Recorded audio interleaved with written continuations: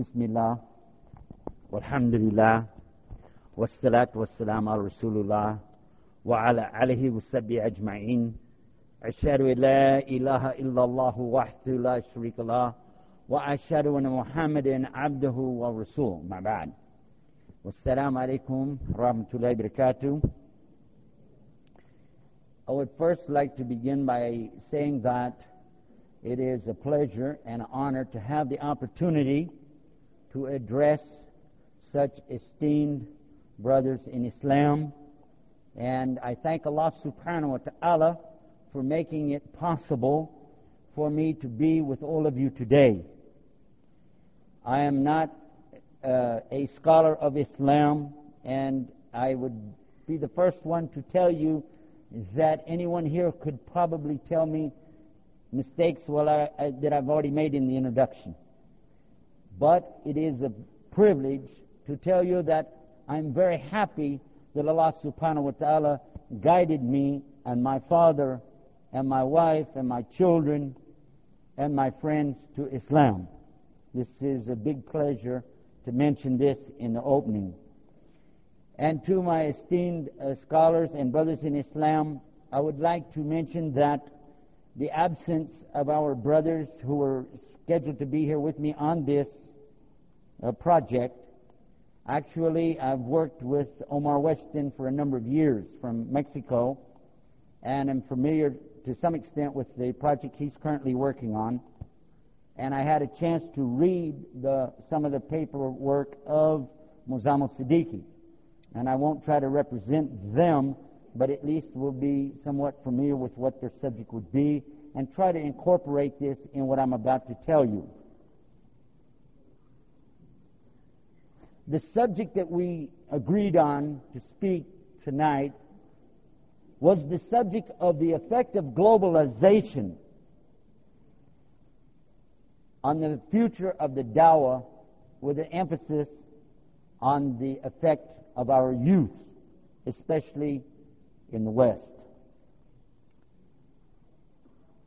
And when we agreed to this subject, I jokingly asked my friends, I said, this is no problem, but I have one question. They said, what is it? I said, what's globalization? Because this could have different meanings to different people.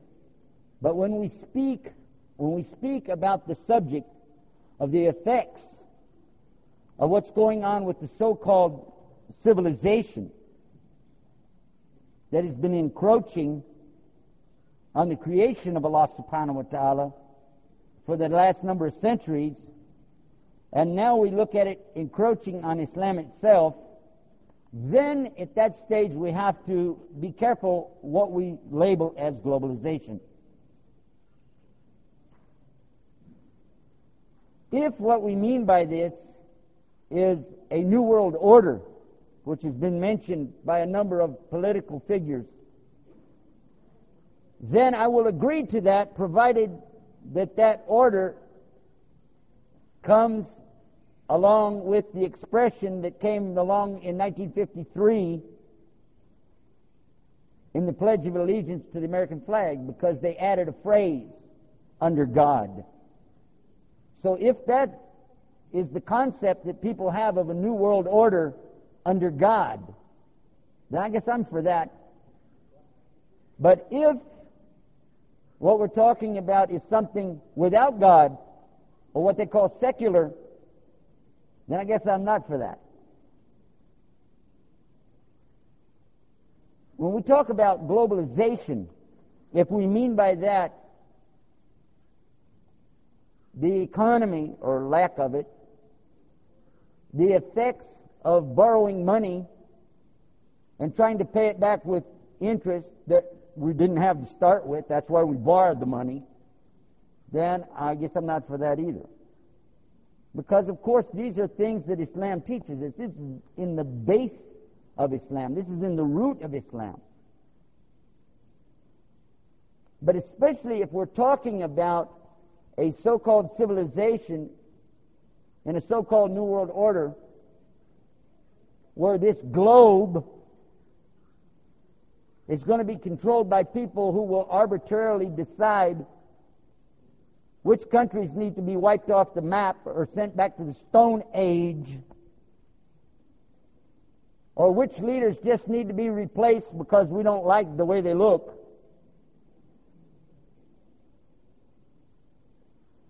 then I guess I'm not for that either.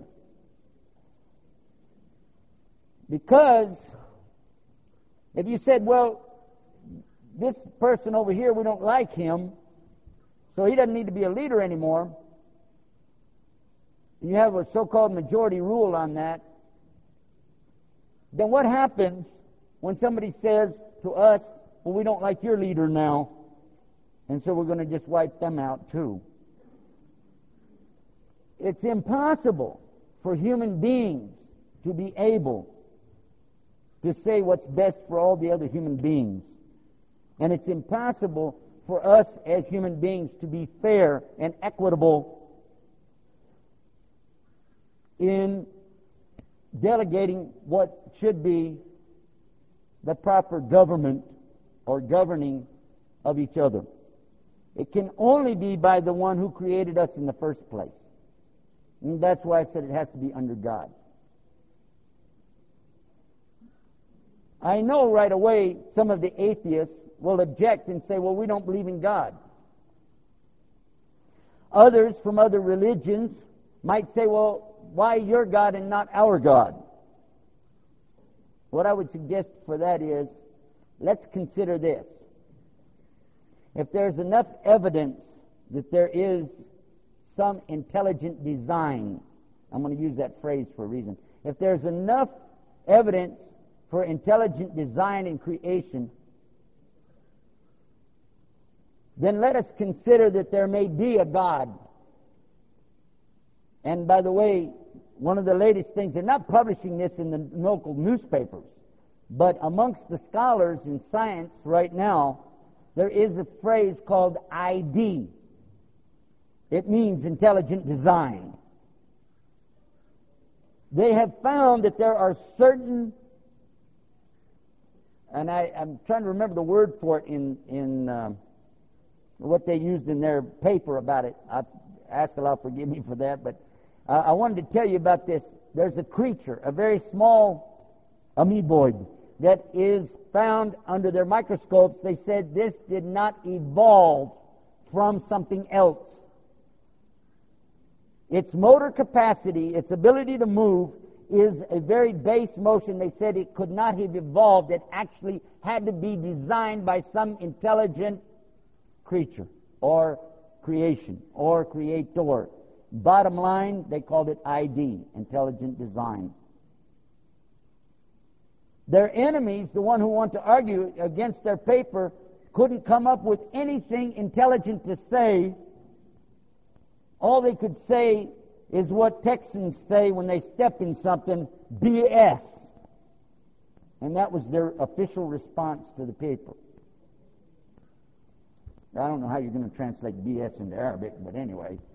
Bottom line is, we're at a point now where Allah subhanahu wa ta'ala's signs are so clear that even the atheists have to acknowledge something, and they've called it intelligent design. We're at a point now where the Quran, you can almost pick up any part of Juz Amma where it's talking about the events that will take place in the last days and see indications of things that are beginning to happen or have already happened.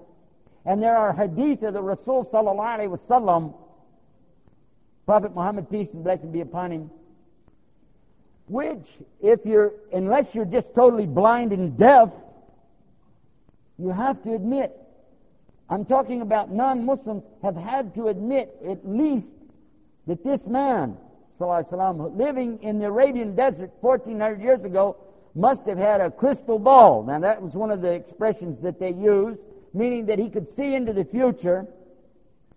They still don't want to acknowledge that he's a prophet, but they said at least he was right. Especially, and now I'll mention the hadith, which is about the hadith of Jibril. The one where the Prophet ﷺ is being asked by Jibril, what is Islam, what is Iman, what is Ihsan, and when is the hour? And we'll only address this last part. And when he said, sallallahu alaihi wasallam, I'm sorry, translates into English, of course, that the hour will not come until the slave gives birth to the master. And if you haven't thought about this, just check it out and look at the family life in the so-called free Western world when the children are ordering the parents around, telling them what to do and what not to do, and even in some cases, children beating up their parents. Some parents have rebelled and killed their own children in our country, the United States. And then the end of the hadith, the end of that part of it, when the Prophet ﷺ said that when the poor Arab is competing, when they're competing with each other to build tall buildings in the desert. And I'm sure nobody here knows anything about what I'm talking about, right? And I just took my little camera, my little Nikon here, out today and started taking pictures. By the way, smile. Now you have to say it in Arabic. MashaAllah. They all smiled. Anyway, on this camera right here, we got pictures of these tall buildings, and you're building more and more. And somebody told me, well, that building over there is empty. I said, well, why would they build one across the street if that one's empty? They said, so it'll be bigger. It's amazing. This is what's really happening. It's not a joke. And we're living in it. And how about the other people who don't even know what's Islam? I'm saying that what's transpired, and I want to be specific about this and not just generalize anymore.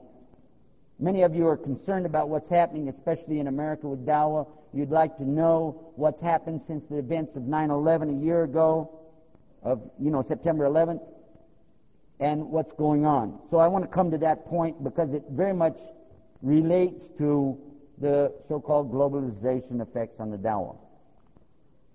Until September 11th of 2001, I was one of many of you brothers here who knew about the hadith of Rasul sallallahu alaihi wasallam that clearly says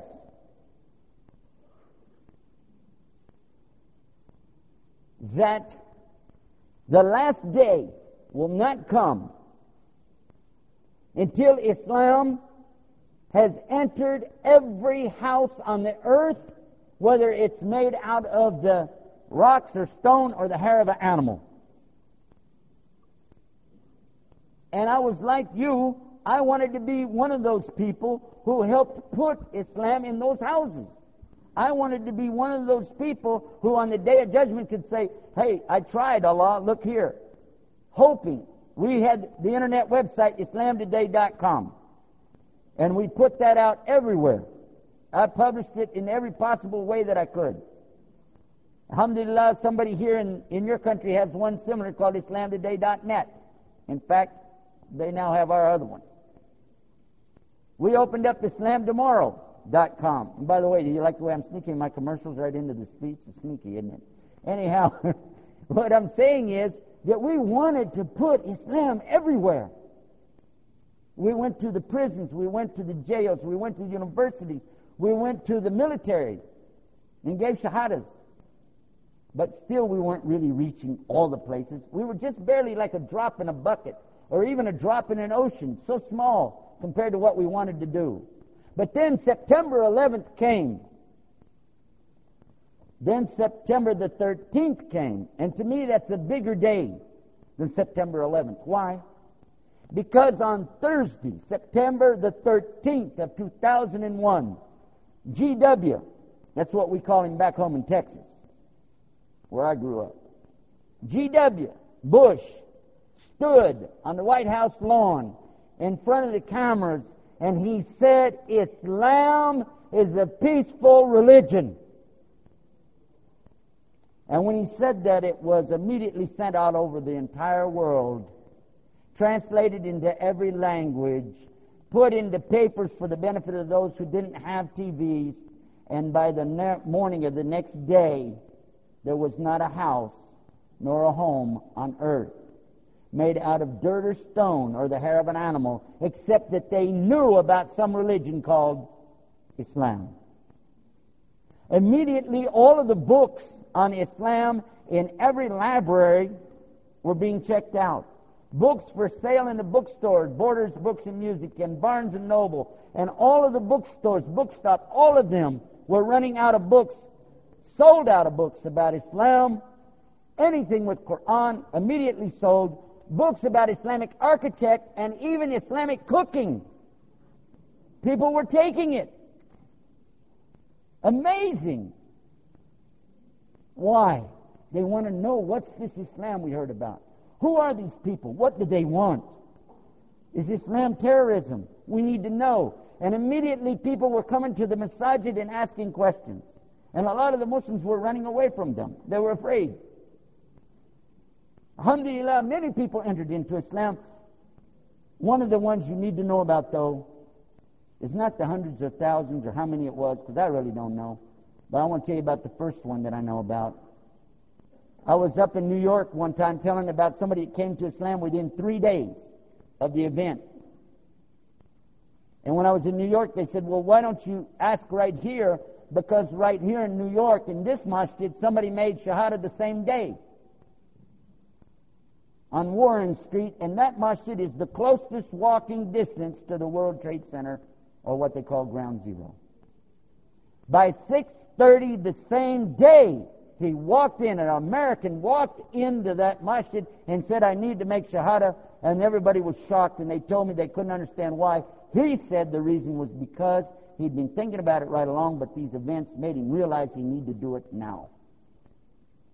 And now, I'm going to wind it up by mentioning this. Recently, somebody whose name is not worth mentioning, okay? I'm not even going to mention this person's name, insulted our beloved Prophet sallallahu alaihi wasallam. He only hurt himself, he only hurt his career, and he only hurt his own people. He did not hurt Islam. Because immediately people started running to the internet and to the bookstores to get books and articles on who is Muhammad sallallahu alaihi wasallam. So more people now know about Muhammad sallallahu alaihi wasallam. His name is number one in the world today. No other name is given to children more than this name. Alhamdulillah Rabbil Alameen. So what we know is this, that Allah subhanahu wa ta'ala was going to put this deen in every house, whether they like it or not. And it will be up to the people to decide if they want Islam.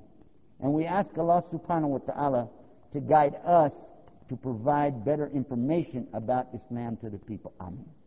And we ask Allah subhanahu wa ta'ala to make all of us of those who appreciate this deen, this beautiful way of life of Islam, and make us of those people who submit to Allah on His terms. And thank you so much, brothers, for being here.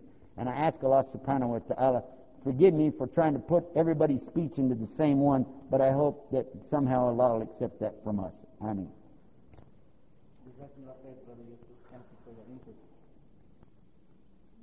I think that the whole question of globalization and the effect that it has on dawah is a very important concept and a very important issue for Muslims today, both in the Muslim world as well as those Muslims who live in countries where there are minorities.